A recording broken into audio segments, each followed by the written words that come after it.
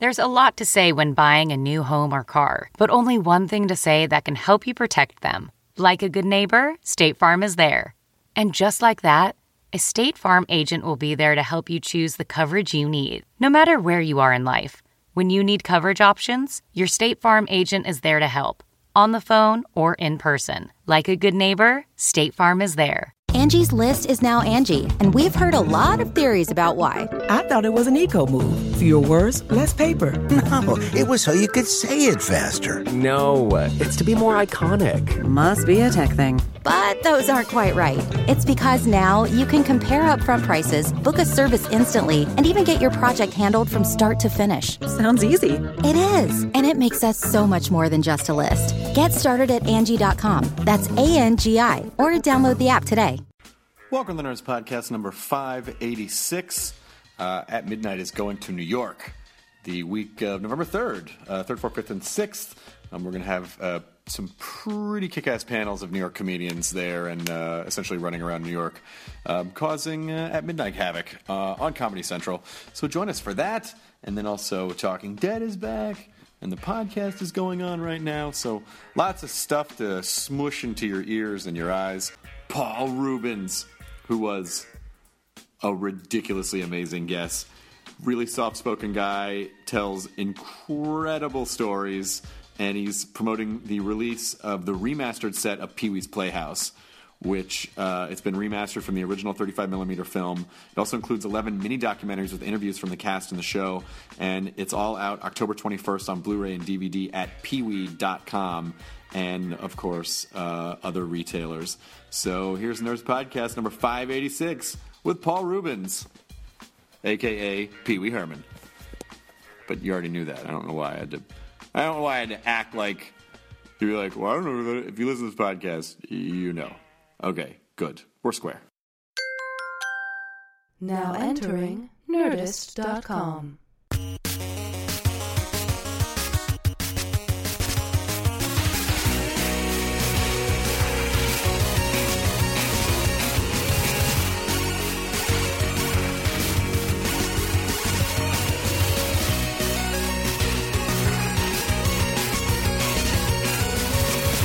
Just saying that I did my kid show here 2 years. What? On this lot. Wait, we've already started recording. So I mean, just now. So that's a good. We can come start. back to that if you want. No. Where were you on this lot? Right next door to here, I think, going that way, like on the other side of the gate. That first stage on the This left. is where the Saturday morning show was? Uh-huh. Holy shit. Yeah, I mentioned earlier, it was crazy. And if you came there to come into my stage, you would be met at the door by a security guard sitting on a metal folding chair, and the security guard was John Singleton. Are you serious? Mm-hmm. The Boys in the Hood director? John. That's how Lawrence Fishburne wound up in Boys in the Hood. Oh, crazy! Seriously, he would go, "Have you read my script, Mr. Reubens?" Or he would, Mr. Fishburne, did you read the script yet? And Lawrence read it. I didn't read it. There wasn't a part for me in it anyway. Sure. But no, I just never had time to do it. But I remember him very, very clearly. He was a super nice guy. We're still in touch. He's he's on the bonus material, actually. That's insane. I had no idea. Well, Rob Zombie PA'd on the original Pee-wee show. He claims. That's a claim. He says he did it. No, he probably did, but I didn't know him then. I think he was just a PA, so he might have just been running. He was a PA in New York with the company Broadcast Arts, and so I didn't know all those people. Yeah, okay. That's pretty incredible. Who else, is anyone else connected with the show that people don't necessarily know about? I don't think so. No, I think those are the two big ones. So when did it? I'm sure you've told these stories a million times, but I really want to hear it, so I apologize. But I mean, I was the perfect age for the original. Like when the first it was HBO special, right? The first HBO special. Was that 81? 81. So when did you first of all, where are you from, and then what got you out to the Groundlings? I was born in the same hospital as Mel Gibson in Peekskill, New York. For years, I waited to meet Mel Gibson so I could tell him that. And when I finally met him, he went, "I know. were born in the same hospital before I even got it out because I'd told so many people that. And I grew up in Oneonta, New York, really tiny little town in upstate New York. And then we moved, when I was in 4th grade, to Florida, Sarasota, Florida, winter headquarters of Ringling Brothers Circus. So that was an incredible place to grow up as a kid because it was extremely crazy, colorful people, eccentric people everywhere. And did growing up sort of with one foot in circus, did that begin to inform your comedy or Pee-wee or anything? Sort of. I mean, I was already kind of obsessed with being an actor before we moved to Florida. As a really little kid in upstate New York, I would be sitting on the floor watching my parents watch TV and thinking, like, this can't be my real family. How am I going to get out of Oneonta, New York and get to Hollywood? You know, I was just obsessed with it had something to do with Howdy Doody and I Love Lucy. Yeah. I don't know why, and an Indian pageant that I saw when I was a kid. A what? An Indian pageant.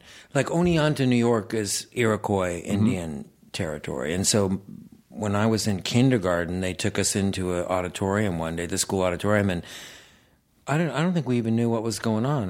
We were sitting there, and all of a sudden the lights went out and the curtain went up, and all the 6th grade kids were dressed like Indians, singing this Indian song. The boys had loincloths and braids, and they were like hitting drums, and the girls were in buckskin, with pigtails. And I think I did freak out. I was like, oh my God, I'd never seen anything theatrical in my life before. And I somehow looked at that and I was like, that's it. I'm either an Indian or in show business.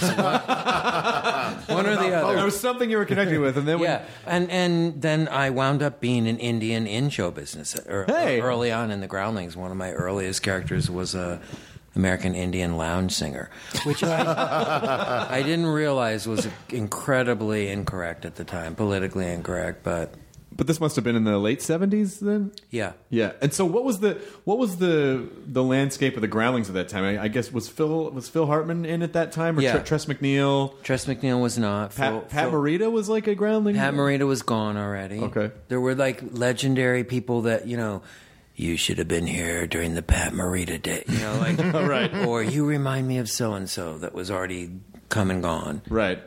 But I was there early on. The theater wasn't open yet. We didn't have a permit to open that theater on Melrose, so it was really a workshop. It wasn't. We weren't performing for audiences. Really? How did you find it? Like, how did you come across it to know about it?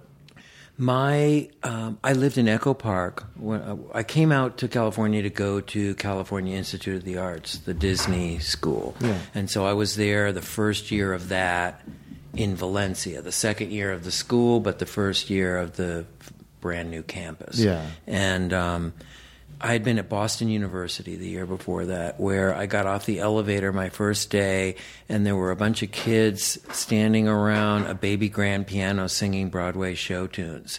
And I went to myself like, oh my God, I'm in the wrong place. Like, this is it.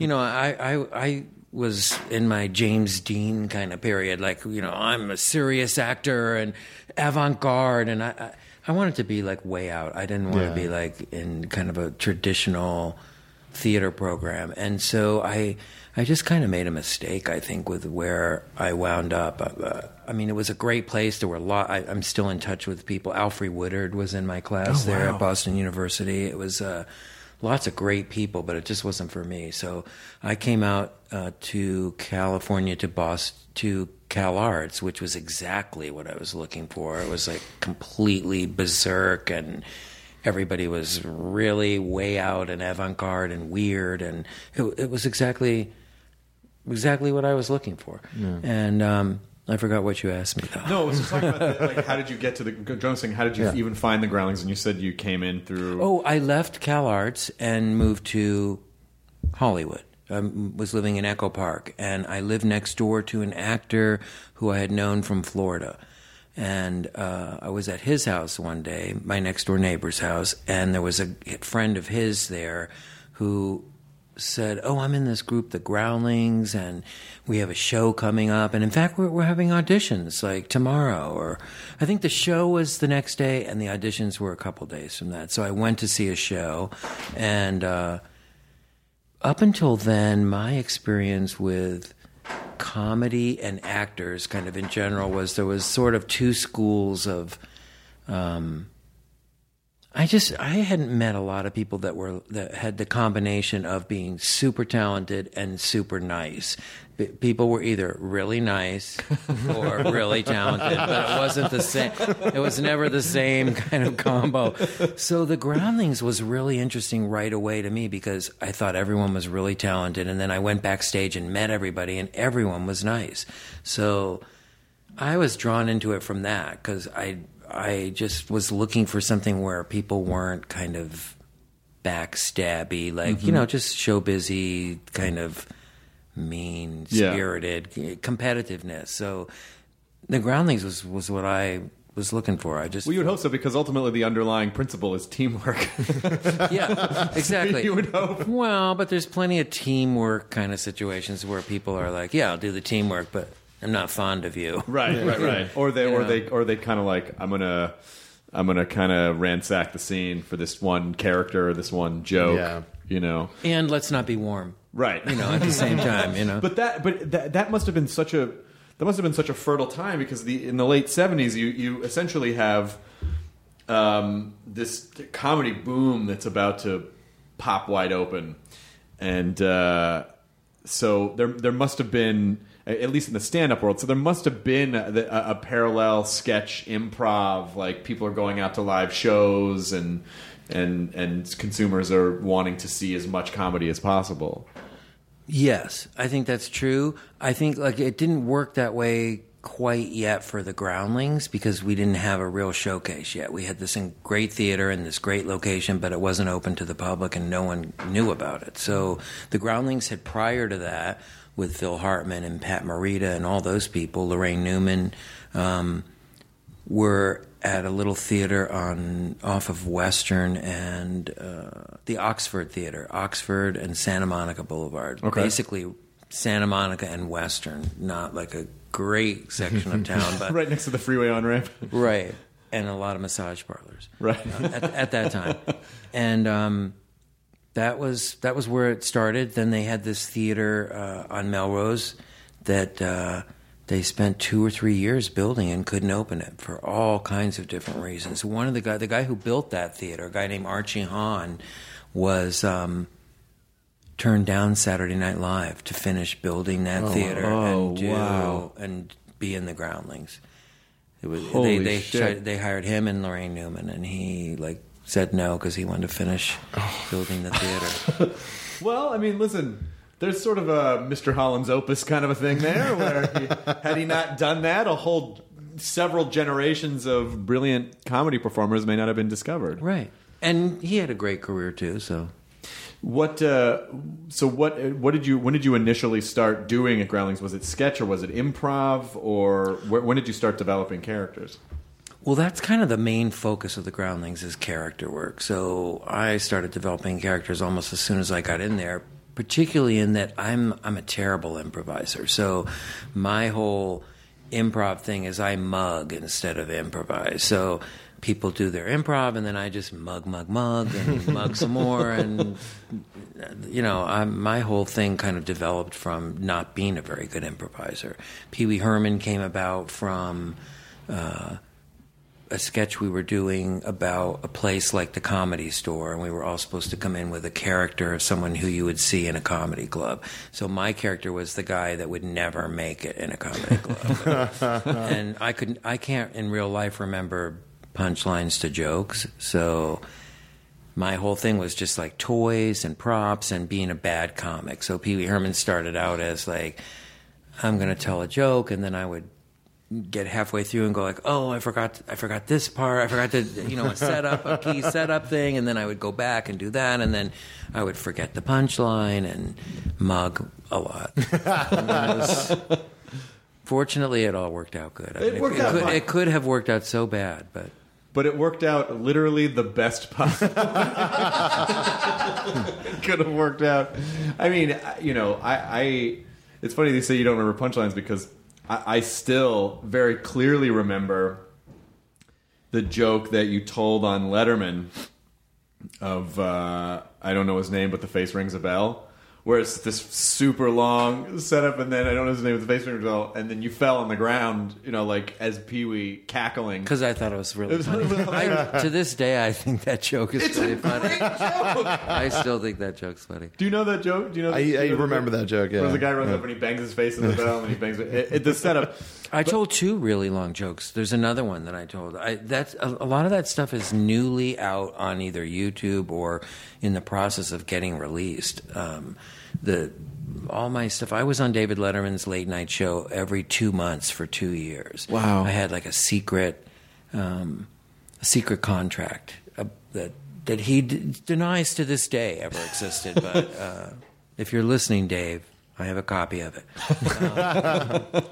And so I was on every 2 months for 2 years, and some of my best stuff I ever did, I think, because normally if you're a comic, you go on a show like that, you do a couple minutes out of your act. I didn't have an act, so I would write stuff for that show, and then at the end of that 2-year period, I took all the material I wrote on his show and made it into an act and went on a tour. It was completely backwards to what you would normally do.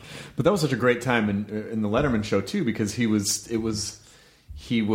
experimenting, and just this idea of creating this like ragtag group of Larry Bud Melman, you know, the guy, and Chris Elliott, like all these, just all this wide cast of regulars, basically. Which he's widely copied on that now. I mean, he kind of started that, I think, to some degree. Well, I mean, Carson had like the Carson Players, and it wasn't really the. I mean, Carson's show was much more institutional and structured, and you know, the appeal of Letterman's or early show was like, oh, hey, here's this guy, and he's kind of snarky, and he wears sneakers with his suit pant, you know, like with his Dockers and a tie. It was chaotic. He's chaotic and sort of, it was like punk. It was almost like punk rock, as a talk show on network could be at the time, and breaking format and breaking structure, and you know, like involving, like Carson didn't really involve the crew.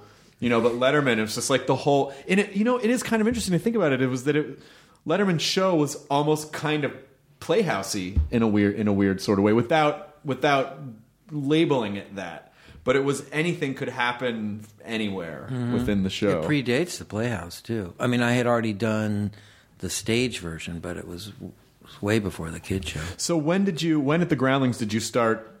What were some of the other characters that you were doing at the time, and what was it about Pee-wee that you were like, oh, I think maybe this is the guy I want to go with? Well, the audience reaction to Pee-wee Herman was completely different than anything else I ever did. So I had been kind of waiting for a while to see what was going to happen. Like what would I wind up doing? I had this thing where I felt like when I was in art school, or actually any time leading up to being in the Groundlings, I had this thing going with myself where I would always, whatever I was interested in, I would always think to myself, don't question what that is. Like, don't go like, is this something I should be spending my time on? Even if it was something really weird or abstract, and I couldn't figure out what the connection to it was. Because I had lots and lots of interests. And so whatever I would be interested in, I felt I had this kind of calm sort of thing within myself of just going, it's going to be revealed what you're doing, what this means or that means, and what you're supposed to do with all this stuff in your brain will be revealed in some way at some point. I mean, it was like I thought I was living in... Kung Fu, that TV show or something. I was like this weird, like, it will be revealed, you know, this Zen person who, that wasn't me on any other level at all, but I always kind of, for years in college, felt like, don't worry about anything. You're gonna know what it is at the right time. And luckily for me, that's exactly what happened with Pee Wee Herman. This is a non-traditional performer's mindset. Yeah. I had all these other characters that I loved, and then I got great reactions when we finally opened the theater. And yet Pee Wee Herman was a completely different thing. And I feel like if I did anything smart at all, it was recognizing that. It was just going, you know what? This might be it. This might be the thing you've been waiting for. And I also was, this is weird, but I was obsessed with this song from the movie, which I'd never seen the movie. I'd only seen a clip of this movie, Gypsy. And there was a song in it with these 3 strippers singing, "You Gotta Have a Gimmick." And I kind of looked at Pee Wee Herman and went like, I think this is it. This is the gimmick I was kind of looking for. Not to be crass. I mean, I know what you mean. I didn't really ever inhabit Pee Wee Herman as like, this is my ticket and, you know, like my gimmick. But I recognized this could be what I should pursue. And I remember at the time when I was formulating that and talking about that a lot with one of my closest friends at the Groundlings was Phil Hartman. And Phil was like tortured by that I was going to stop doing all my other characters. We argued about that all the time, and he would always go like, "You're totally wrong. That's wrong. You shouldn't do it that way." And I mean, we both had different paths and different careers. I mean, he got to be known for all those amazing characters he did. I have characters no one's ever seen, or people remember them from 150 years ago. But so how did you fight? Did you ever have the urge like, well, now that Pee-wee's popular, maybe I can use that to kind of sandwich in some of these other characters? I never did. I don't know why. I never really felt like that. And I mean, I've had lots of people go, "Remember that character?" Or I just never, I don't know. I think part of it was when Pee Wee Herman really hit and the movie came out, and then I was doing the television series. There was about a 5 or 6 year period there where I never had time to do anything else. Of course. Just really, if somebody said, "Oh, let's make a movie out of this character," I'd be, yeah, when? Right. When do we do that? But I don't know. After a certain period of time of like inhabiting one character all the time, for me, I guess I just got this kind of affection for the character, and I didn't really care that much about the other one. So you never felt like, fuck, I gotta put the bow tie on again. Like did you every time, was it still exciting, or did you ever feel trapped by it?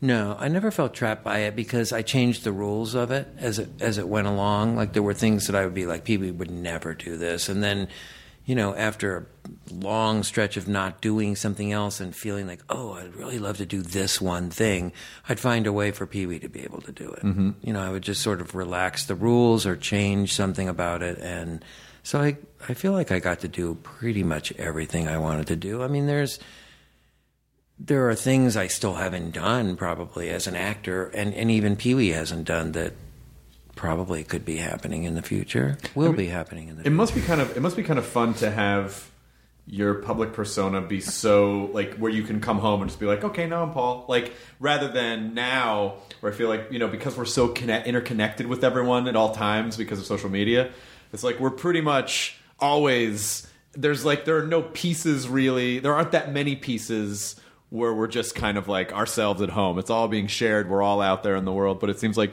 Pee-wee's the public guy, and, you know, I still get to be Paul at home and have them be separate. I'm Pee-wee at home all the time. Oh, yeah. No, I don't know who I am at home. I'm always confused. Yes, what you said is absolutely correct. And I think is probably true with... maybe built into having an alter ego. I was just talking to someone the other day about having an alter ego because it's kind of a small club. Like there's not that many. I mean, Minnie Pearl was a friend of mine. I was the first year of Comic Relief. I'm in a tent backstage at Universal with every single person in comedy. I mean, you look across the room, it's Jerry Lewis. I mean, you name it, they're there. And everyone's dressed kind of normal. I'm in my little Pee-wee suit, and I'm like, oh, God. And I look across the room, and the only other person that's dressed like a freak is Minnie Pearl. And we look at each other and, like, beeline right for each other, you know? Because, I mean, Minnie Pearl, Elvira, there's not very many. It's just I don't have the complete list, but there's not very many people who become famous for being somebody else. And Right. there is something really nice about that because you do get to leave it at the office, you know. But I wonder what Cassandra Peterson, who's Elvira, Yeah. has been started in the Groundlings, been a friend of mine for many years. I just went to see her show at Not Scary Farm last this past Friday, and I was just thinking about her and how she, I mean, even more extreme than me. No one knows what she looks like, you know, out of that character.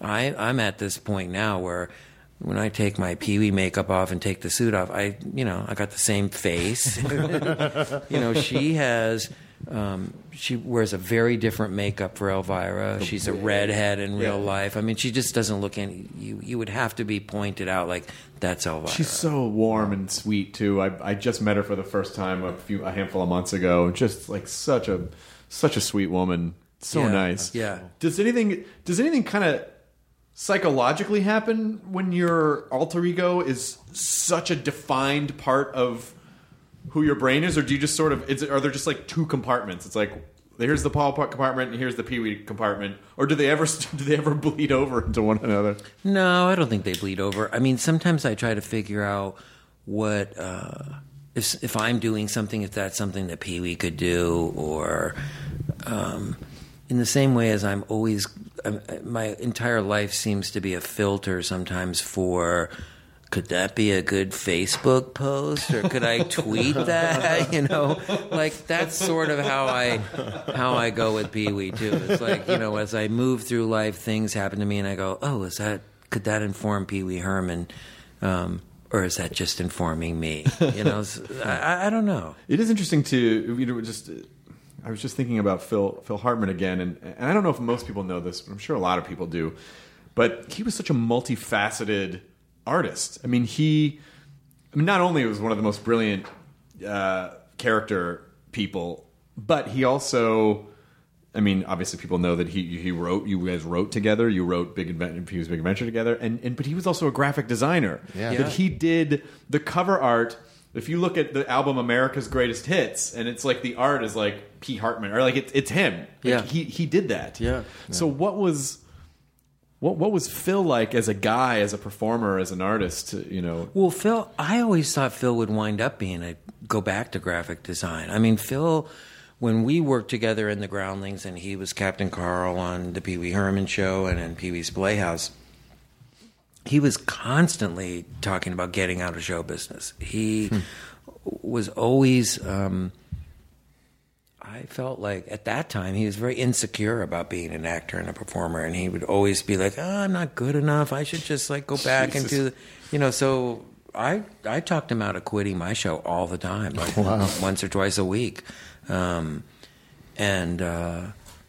And then I think at a certain point he started to get like more validation and more secure with what he did, and he got better too. You know, I mean, he was fantastic when I first met him, and he became brilliant. So I think he always doubted his ability. I really feel like that, but I think it's weirdly comforting for people to hear that what Phil Hartman, where you go, well, that guy's got to know how incredible he is. To hear that, he is the same. But that's not true. I mean, you must meet lots of people that. I mean, I guess you don't really. One don't know. One never knows who's insecure and who's not, because we're all actors and we're all insecure. Me, but I'm crying inside. Please, someone hug me. I just want to be validated in some way. Yeah, I mean, there is definitely. I mean, obviously, I think anyone who wants to do this job obviously has insane problems. Something mental issues. Something about them where there's there's some type of gap, and it needs to be filled in some way, or some type of validation that you need, because it's a weird thing to do, to get up in front of people and be like, look at me, like me, laugh at me. Present company exclusive. We're all healthy. No, we're fine. I'm talking about everyone else. Yeah. So how did at that particular time? I may have to lay down for the rest of this part. That's all right. There's a dog bed right there. At that time, it wasn't as common for a comedy show to just get plucked onto HBO, which was still relatively new in 1981, maybe 6-7 years old. Maybe at that point? My show, when it aired here in 1981 on HBO, you couldn't see it in LA. HBO wasn't in Los Angeles in 1981. Oh, wow. Yeah, it was really weird. I had this incredible show and the showcase for myself, and it was just about to be here, and it was lots of other places, and it was some weird fluky thing that it wasn't right in Los Angeles yet, HBO. So what was the path between the HBO show? So it was HBO show and then a couple of years of Letterman, and then did that lead to the movie? Yeah, I couldn't get anything happening after that HBO show. I went as far as you can go on your own without having like this whole team, and I didn't have a manager, and I didn't have all the stuff that I couldn't turn that show into the next thing. I had a movie deal from the stage show. I was offered to do all kinds of stuff, like you're a boy who can turn into a dog once a week on your own show. Like all these weird things that didn't seem like the right thing. But I made a deal to write a Pee Wee Herman movie with Paramount right after the show. And I wrote it with Gary Panter, who was the designer of the original stage show. And it was called Pee-wee's Big Adventure, but it wasn't about a bike. We just used that title later on the bike movie.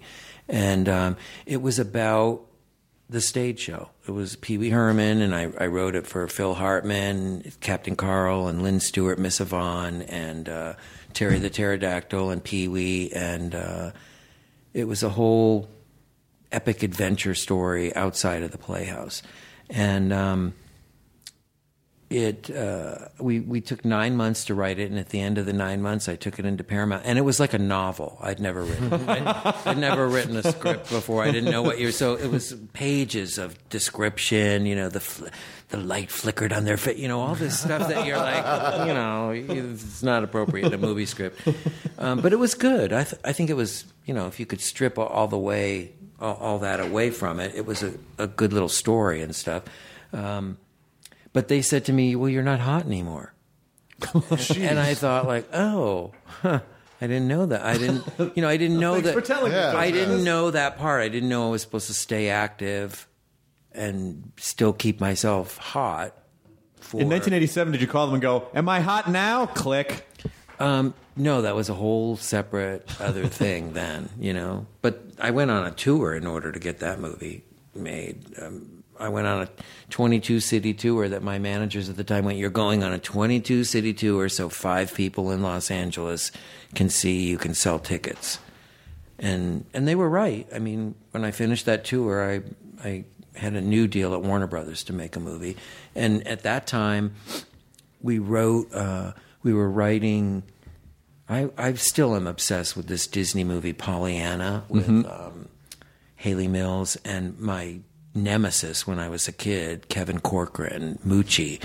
He was like him and Ron Howard were like just tortured me like as a kid. I would watch this and I'd be like, it's not. I can do that. Did you ever tell Ron Howard that? I did. I mean, I really ruined an audition. I auditioned for one of my very earliest auditions I ever went on was for Night Shift. Did you audition for the Michael Keaton character? Yeah. Holy shit. Yeah. And I mean, Michael Keaton was fantastic in that movie. I knew Michael a little bit because one of my very earliest jobs was I was on a TV series that was Michael Keaton and Jim Belushi's TV show. What? Called Working Stiffs. Working Stiffs! I remember that. So I was like the fifth banana. I was like the dorky delivery boy. I lived upstairs in the restaurant that they owned, where they worked. And there was a guy named Alan Arbus on the show who anyway, there were just all these other people. So you auditioned for the Bill Blazejowski character in Night Shift. But I probably would have got it if I had... No, I'm kidding. I never would have got it. I was terrible. How did you ruin the audition? Well, I couldn't not tell Ron Howard like how I competed with him as a kid. Like I just couldn't. I'd waited like my whole life to be like, you're not that great, you know. So I was like, so sorry, you know, but I have to say this. You know, I was like so jealous of you as a kid and only on to New York, you know, as a 5 or 6 year old. And I'm sure he got told that all the time by people, you know.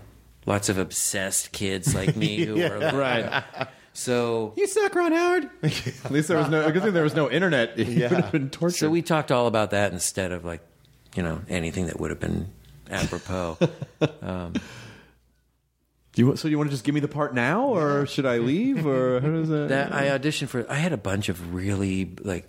You know, I auditioned for The Wanderers, and I auditioned for The Chosen with Robbie Benson. I don't know if you remember that movie. It was like a religious movie, and one of those two movies, I think it was The Chosen.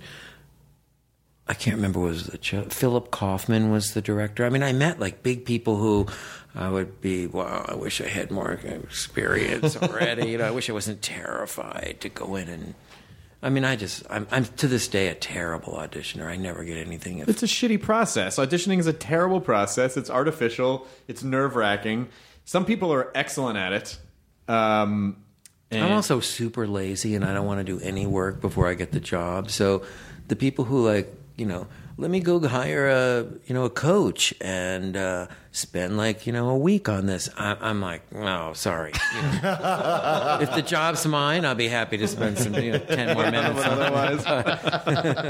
So at what point because the early, I feel like early Pee-wee, the voice was definitely more, to me anyway, this is how I perceive it, maybe I'm wrong, but this layer of adult humor. And not that adults couldn't enjoy the later Playhouse iteration of Pee-wee, but there was definitely a point where it feels like it was like, oh, well, let's bring kids more into this, as opposed to like the original Playhouse show, the HBO show. There were definitely like sexual undertones and sort of weird. But we did all that on the kids show too. I mean, I never know how to talk about this because I don't see it the same way. Like I feel like I don't feel like it changed that much, but I know it did. I mean, you're not the first person that said this to me, so I feel like it's, you know, perhaps you're onto something. Wait a minute. Or at least maybe just because it was, maybe that's just my maybe that's just the audience, some of us' perception, because it was specifically branded as a Saturday morning kids show as opposed to being and we like... did the original stage show that we did at midnight, we did matinees of it for kids. Originally, I mean, so I mean, I can't disagree with. I know what you're saying, and I don't disagree with. But you just didn't feel there were little changes. Didn't feel any different.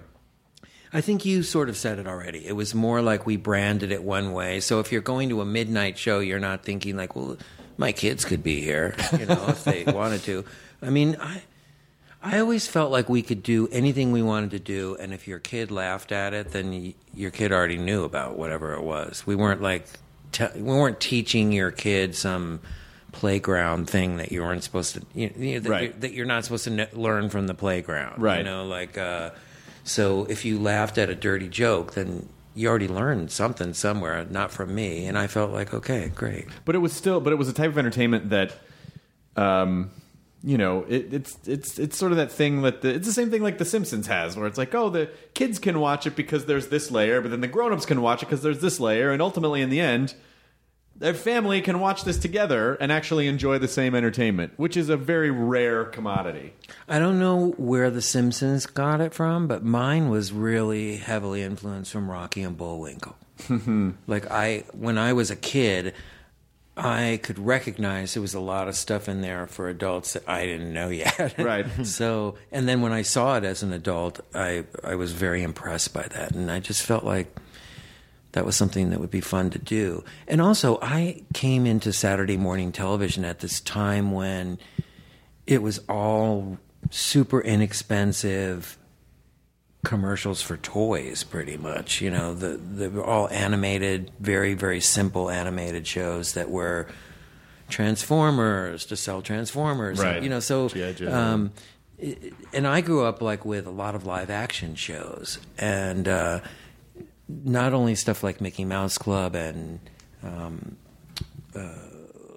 Captain Kangaroo and those kind of things, but every city had its local show, and their kind of local bozo show. Yeah. And I loved. We had Uncle Bruce and another show called Mary Ellen, and I just loved all that stuff. Some sea captain with like a pad drawing a picture of something. So, a lot of that all came into play when we started writing it. What was the process? I'd love to hear about how Big Adventure came together and how you and Phil wrote the movie and then assembled this team and Tim Burton, and just like how did all these people come together, and how did it work that that at the end of it you came out with this perfectly polished gem of a movie that was something that no one had ever seen before? Wow, I don't know how I did it. Big Adventure. We were writing Pollyanna, basically. I was writing a remake of Pollyanna for me to play not a remake, a ripoff of. I didn't have permission, but I was going to pretty much copy Pollyanna and play the Haley Mills role in it. Largely because it all led up in the third act to Pollyanna falls out of a tree and she's like paralyzed in a bed, and the whole town is around her bed going like, Pollyanna, oh my God. And she's like, I hate everybody. I hate life. Get out of here. I hate everything. And I wanted that moment, So I was going to write a whole movie just leading up to that beat, which I wound up getting to do in my circus movie. Right. The circus movie has all that Pollyanna stuff in it of like, it's the opposite of Pollyanna. The whole town. No, it isn't. No, that's how Pollyanna opens. It's everyone in the town's crabby. She lives in a crabby town, and she's like, Pollyanna, the glass is half full, not half empty. Right. So Big Adventure, we were on the lot writing a remake of Pollyanna, and we'd go to the commissary every day, and it was three people, Phil Hartman, a guy named Mike Varhall, and me. And I was complaining nonstop. This is very unlike me. Not really. I'm a big complainer. But I was complaining every day about like a bike, because everybody on the lot's riding around on a bike. And so every day when we'd be walking to lunch, I'd be like, how do you get a damn bike around here? And they'd be like, well, I don't know how you get a bike. And the next day I'd be like, everyone here has a bike. There must be some place to go to get a bike. Like, let's find out.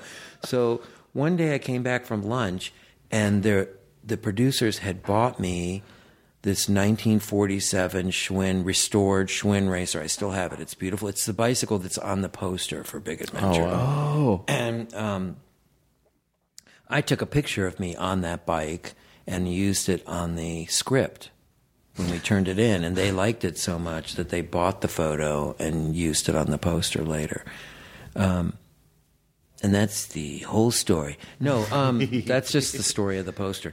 I came back from lunch one day, and there was this beautiful orange 1947 Schwinn racer with a chain around it, chained up to a sign that hadn't been there before, that had a painting of me, a caricature of me on it that said, Pee Wee Herman, bicycle parking only, all others will be towed, or some other warning. And I looked at it and I went, oh my God, we're writing the wrong movie. And we ran into the bungalow and pulled the paper out of the electric typewriter and started like, Pee Wee Herman loves his bicycle more than anything, typing away, and it just wrote itself really quickly. I mean, it is like for a movie to basically just have one directive, like one thing. Here's who this guy is. You see a little bit who this guy is. This is the thing he loves more than anything in the world. Now he's lost it. Now he's got to get it back. I mean, like, it's such a perfect, because it's just always going to move. The momentum of the movie is always going to move forward until you find that goddamn bike. It's now caught. It's taught in school now, film writing school, because it follows such a classic format. And we basically just bought the book, the screenplay by Sid Field, and copied it exactly what it said to do. That's a 90-page script. On page 30, the bike is lost. On page 60, it's found. I mean, it's 10 minutes into it. It does whatever Sid Field said. This is by 10 minutes. You got to know what the movie's about. Yep. So, that was my second script I'd ever written. And Jesus. We wrote it and turned it in. I went on a vacation. Before I left on vacation, I bought a book called Directors. This is all before the internet. And I looked up, I went through the book, and any director in that book that had made a film that I liked at all, for any reason, I put their name on this list for a possible director. And when I came back, they had one director who wasn't even on my list. And they were like, this is the director.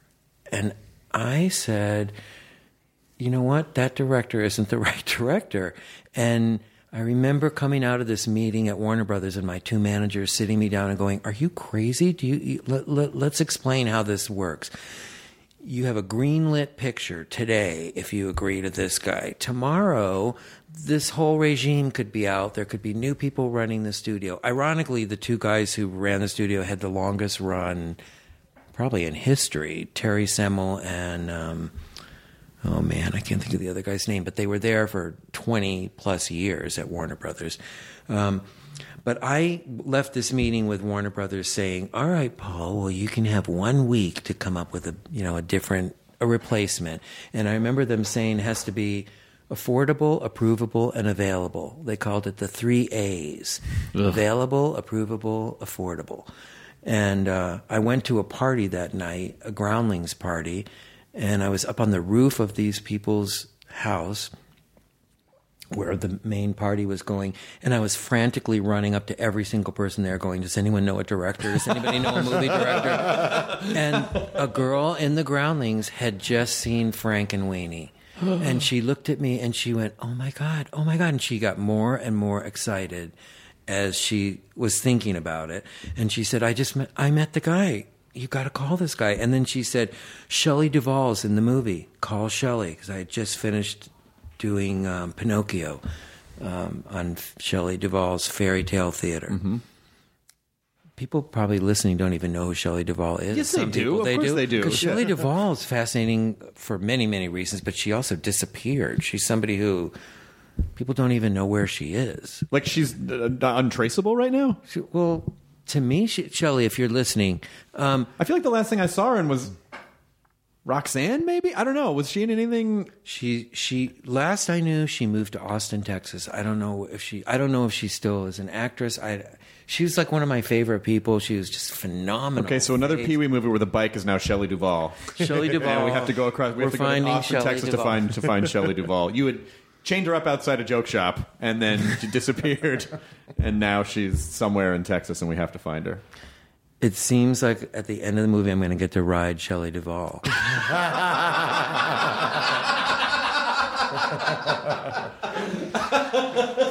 So again, Shelley, if you're listening. So I called Shelley Duvall, and Shelley Duvall said the same thing that this other person had said to me. The more she thought about it, the more excited she got. She went, Paul, oh my God, he's fantastic. That's the guy for you. So we screened Frankenweenie, and I knew in 30 seconds, literally, the first shot. I looked at the wallpaper and the lighting and went, here's someone who understands art direction and style. And we called Warner Brothers and went, Tim Burton. And they went, yeah, we know Tim Burton. Tim's not going to do it. We've sent 30 projects to Tim Burton. He's passed on every single one, and he won't even read it. And so my manager got it to him somehow, and he agreed the same day. And the rest is history, as we like to say. So there was already a huge buzz around him just because of Frankenweenie and his work at Disney? Yeah. Wow. Warner Brothers, I don't know if there was a huge buzz around him, but he was on Warner Brothers' radar. Because when we said, we found somebody, they were like, we found him everyone's already. Found him. Yeah, we know him too. But I think they'd been having trouble getting him to just do anything. Pick a project. Wow. So were there any? Was the shooting process? Was there any? You said you're not really an improviser, but was there any improv on the? Just because the idea of someone sitting down and writing, I'm all alone, I'm rolling a big donut and a snake wearing a vest. Like Phil wrote that. That's a Phil Hartman line. Phil would write that stuff. Phil wrote the X1.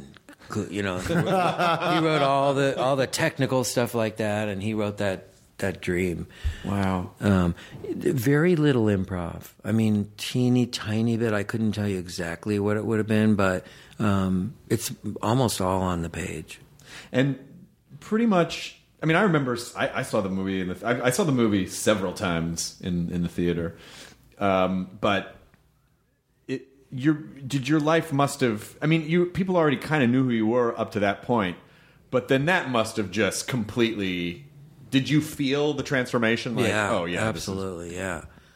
I went from being sort of a cult kind of person to having a hit movie. It was. Did that fuck with your head at all, or did you take it in stride? You know what? I was so frustrated that it took so long to like become successful that I was really happy that it finally happened. I mean, I just had this huge sigh of relief because for years my parents sold the house that we grew up in, you know, and I was like, if you could just wait like 6 more months, I'm sure I'll be able to, you know. So I had, you know, I was still getting kind of semi-supported. I worked in kitchens. I worked in a lot of restaurant kitchens. Mm-hmm. I never wanted to be a waiter. I never wanted to like be, sir, this is too, you know, I didn't want to have to deal with anybody complaining about something. So the kitchen was, people couldn't come in the kitchen. Yeah. So that was safer for me. But why did I bring up the kitchen? Because you said you were using jobs to support.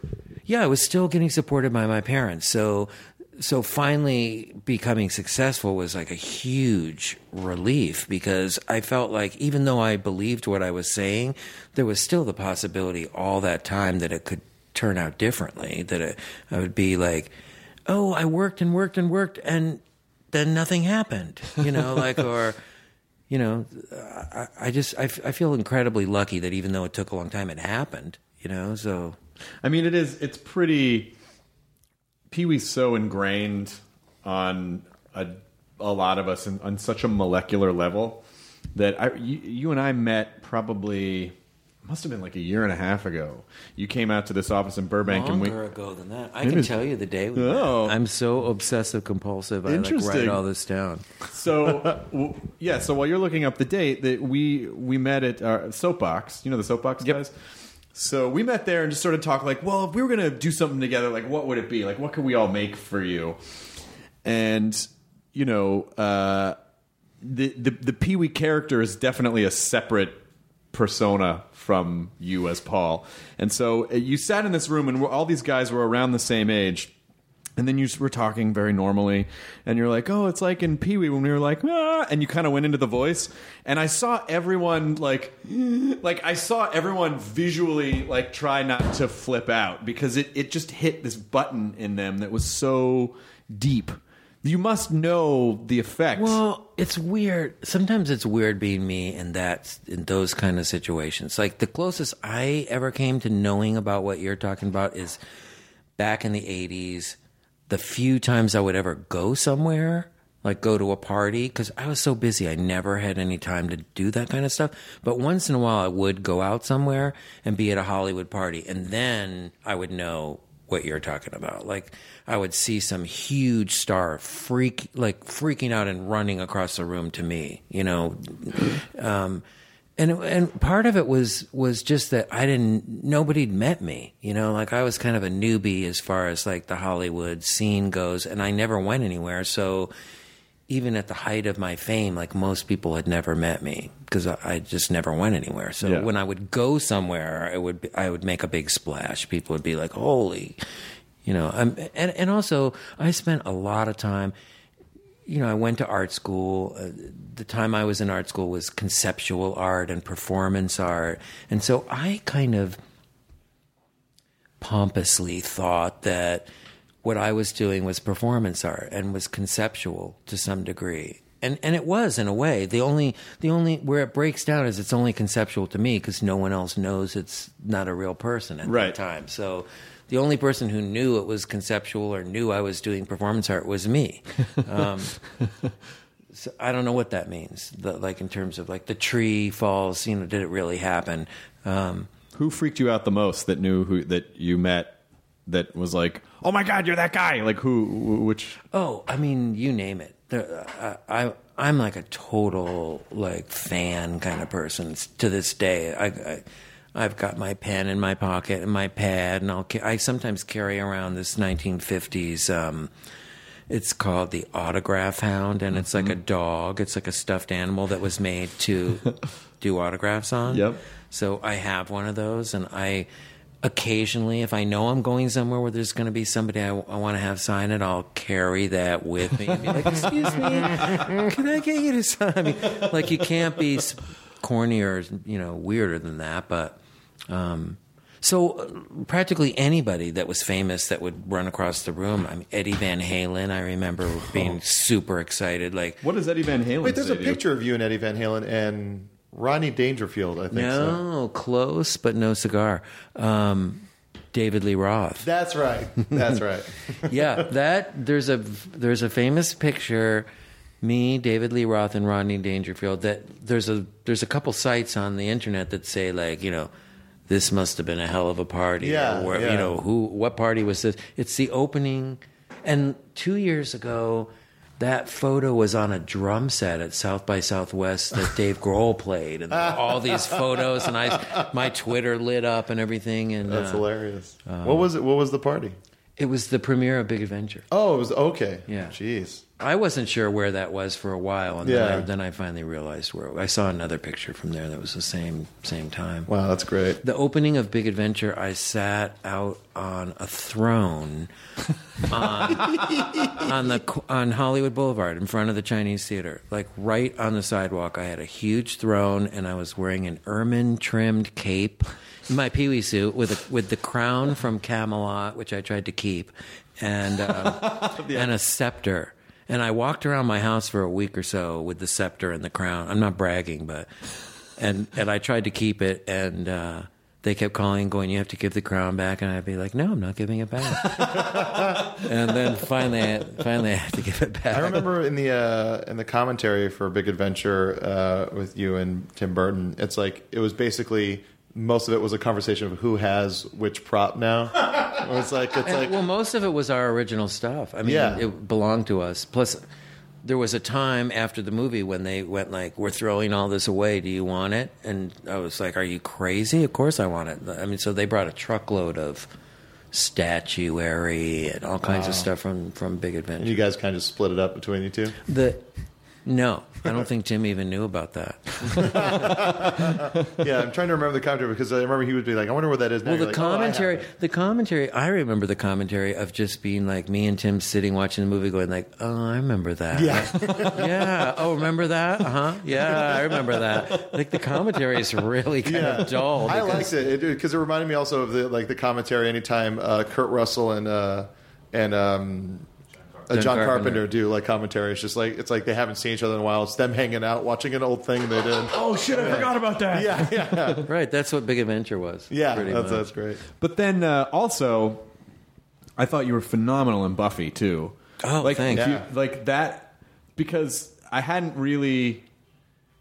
That was the first time I had really seen you not as Pee-wee, and just doing this kind of other character. But the original Joss Buffy was a phenomenal movie that I feel like our audience probably knows. But if they don't, they should go watch the original Buffy the Vampire Slayer. Yeah, that's Joss wrote it but didn't direct it. Right. They had a different director. And then Blow, like after Blow, were you like, oh, I kind of want to do more, just like weird. You know what? All this stuff you're talking about is stuff that someone called me up and said, "Will you do it?" So you don't want to audition? No, it's not a question of I don't want to audition. It's like pointless. Like, I mean, I could be in a situation where every single person on a team that's doing a movie wants me, and I still don't get it. You know, like the director, the producer, the other star, everyone, and then I still don't get it. So. Oh my God! Paul, are you okay? Oh, it's so okay. I mainly just do stuff where people call me up. You know, like I'm working on The Blacklist on NBC right now. They called me and were like, "Do you want to be on The Blacklist?" Yes, thank you. You know, Blow, the director who was one of the nicest people I ever met, still to this day in show business, Ted Demme, who passed away shortly after that film, called me up and went, I'm watching your show with my 3-year-old daughter. I'd love to meet you. I have an idea for something in the movie. And it happened like that. Same with Buffy. No one knows this. This is an exclusive here for you, Chris. But and I'm not kidding about this, I replaced Joan Chen in Buffy the Vampire Slayer. What? It was already in production, and it was the first thing I did post 1991 arrest. And and they offered it to me, and I felt like, better get back up on the horse, man. Like instead of spooking myself, I thought I better, do something. And I had it in my contract. I wanted to look as much like my mugshot as possible. So I had a goatee and long hair in Buffy, and that's why, because I wanted to look sort of similar to that. Well, you handled all that so masterfully at the VMAs that year. I mean, like, it just kind of instantly diffused. I can barely remember it all. It was like just a dream, kind of. Yeah. But then after that... and right after that, I did... Batman Returns. Oh, right. That's right. With Tim's. That was probably even before Buffy, I think. So that was cool to just, be with somebody I knew and liked and was friendly. And I think we did Nightmare Before Christmas right at that same time, too. I remember being all kind of still caught up in all that stuff. By the way, I have to get to... This isn't related to anything. It's so important for me to get to Disneyland before Halloween so I can do the Haunted Mansion with the Nightmare Before Christmas theme. No, it goes till Christmas. It goes till after Christmas. Oh, fuck, good. Okay. Yeah, because it's both Halloween and Christmas. You got plenty of time. Oh, my God. Yeah. Do you get to do anything normal like that? Or is it hard for you I just went to Not Scary Farm. Oh, yeah, of course. Yeah. Yeah, people don't recognize me. Or they go like, it could be him, but too old. So you were saying... So what's going on? Plus, I always go out with other famous people. So you could throw them in front of you? Yeah. Mm-hmm. So they always, or a model, one or the other. People push you out of the way to, go talk to the pretty person. That's a good plan. Yeah. But you were so what's going on with can you talk about anything with the potential new Pee-wee movie? Is that something that you can say, or can you not say? It seems like it doesn't seem like it's taking forever. It is taking forever. But it seems like that even more because 4 years ago, I think almost 4 years ago, I was doing an event somewhere and I was talking about writing a movie with a guy named Paul Rust. That's a friend of ours from UCB. And Paul Rust is so well known and identified with Judd Apatow that a reporter called my publicist to say, is it Judd Apatow? Is that who is producing the movie? And so it got leaked without us wanting people to know about it because it was going to take a while to do it. Not this long, but at this point, it's so imminent that we actually have a director and a start date and everything. Good. It's going to start the beginning of March, and it's fantastic, I think. It's actually really good. It's very similar to Big Adventure. It's a road picture, has all kinds of great elements and sort of iconic kind of things in it that I haven't gotten to yet in a movie. Like a Chris Hardwick cameo? Did you talk about that? That could... Okay, yeah. Listen, I don't, whatever. I mean, I'm very busy, but I would make time. I think it could happen. Okay, good. I think it could be in the operative. Could. Right. Okay, he said it's almost legally binding. That's true. Right? Yeah. You could play yourself or stretch comedically into some other role, maybe. Yeah. It's Chad Hardwick, a guy who hosts an after show about Game of Thrones. I'd watch that. I would too. All right. Well, I think we kind of have to wrap it up, but we should promote that the Playhouse is being released. Right? Is that? Oh, can I talk about it for a second? Talk about all you want. Oh, I wanted to just say. I would keep you here for 4 hours if you want. I'm just trying to be respectful of your time. Well, I wanted to just say the one thing I wanted to say about the Playhouse Blu-ray set and DVD set is that the Playhouse was shot on film and never seen by anyone, including me, ever on film. It never existed on film. It was shot on film. I don't know if I've said that enough. So it's on film? It's on film. Okay. And it was then, the film was taken and transferred to videotape. The videotape was then edited. The whole show was compiled and edited on videotape. The effects were all created on videotape. And in those days, if you composited something, put one layer on top of another layer on top of another layer, you lose a generation of clarity each time. So some of our effects are 5 and 6 layers of composite. So there's 5 or 6 layers of clarity lost, and then the whole show is taken and put on a 2-inch master broadcast tape, and that's what was released on DVD, VHS cassette, and was just about to happen on Blu-ray until somebody said to me, "This hasn't been remastered?" And I went, "I don't even know what that is." And they said, "Well, FYI, you can't watch this. It's unwatchable in high definition now." And I didn't know any of this, so we just spent the last year and a half and over $1 million, and they went back, a company called Shout Factory that's releasing it. They went back and found every single edit, every single shot with a computer program, and started from scratch, re-edited all the shows from scratch. So not only every edit, but then I'm OCD. I keep everything. And so I had all the elements. I not only had every foot of film, but I also had every original element to rebuild the effects with. Whoa. So the effects are all rebuilt from scratch, and the show looks like it was shot yesterday. I mean, it's like there's clarity in it that most people don't even know my suit is Glen Plaid, that it's not a gray suit. And when you look at the clarity on the show now, from the opening title sequence with the beaver eating the tree, chopping the tree down in the jungle, and the exterior model of the playhouse, all the way through, the clarity is just staggering. And then there's 11 mini documentaries that part of those bonus material. There's, I think, over 4.5 hours of bonus material on it. So we have everybody from John Singleton to Lawrence Fishburne to Ipatha Merkerson to Gary Panter, Wayne White. Oh yeah, Wayne White, of course. Danny Elfman, Mark Mothersbaugh, who wrote the theme.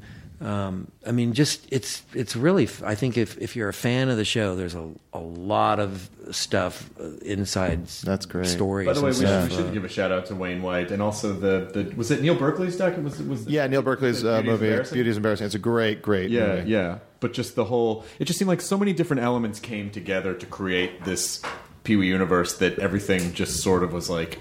It just was all perfectly the way that it was. Yeah, yes, I could not have been luckier. I was surrounded with hundreds of amazingly talented artists, and what we got to do was I took it so we all took it very very seriously. Even though we had a lot of fun and goofed off and stuff, we were making a show for kids to try to touch kids' minds in some way to sort of encourage young people to be creative and nonconformist. Mm-hmm. And I felt like that was my calling, and so it took it very seriously, and it was really fun. I had a really incredible time doing it, and when we would be in the writer's room and think of something that would make a 6-year-old fall off the couch was, there's nothing ever got better than that. It was just an incredible time of being able to do something for kids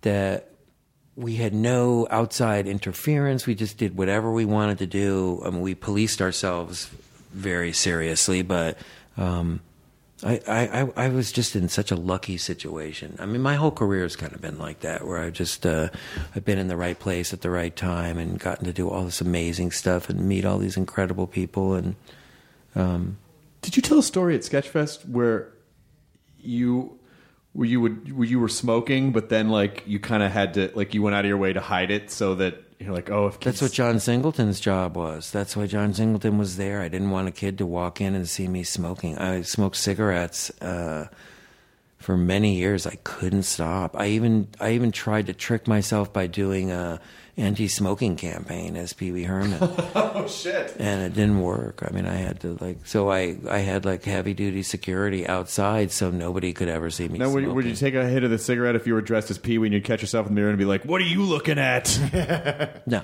Okay. I never looked in the mirror. Really? Yeah, no, that would freak me out too. Yeah, there you are. You're a grown man with all that makeup on, wearing that little suit. No, wait, that's me. That's weird. Yeah. Well, listen, I hope that I'm about to ask you to do something that I hope is not annoying to you. Oh, what? Listen, I just want to slow dance for a while. No, I want to. We end the show by telling people to enjoy their burrito, which is a way that we tell people to enjoy the moment and not stress about the future and not stress about the past. Is there any way? Is there anything I could bribe you with to get you to give us a Pee Wee enjoy your burrito at the end, where you would not be mad at me afterwards? No.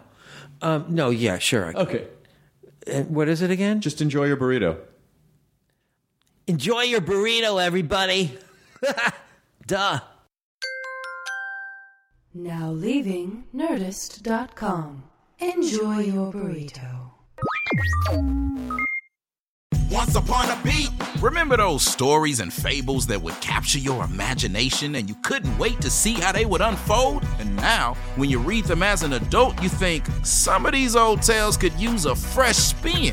We have a perfect podcast to bring you the stories you remember, remix, and reimagine for the kids in your life today.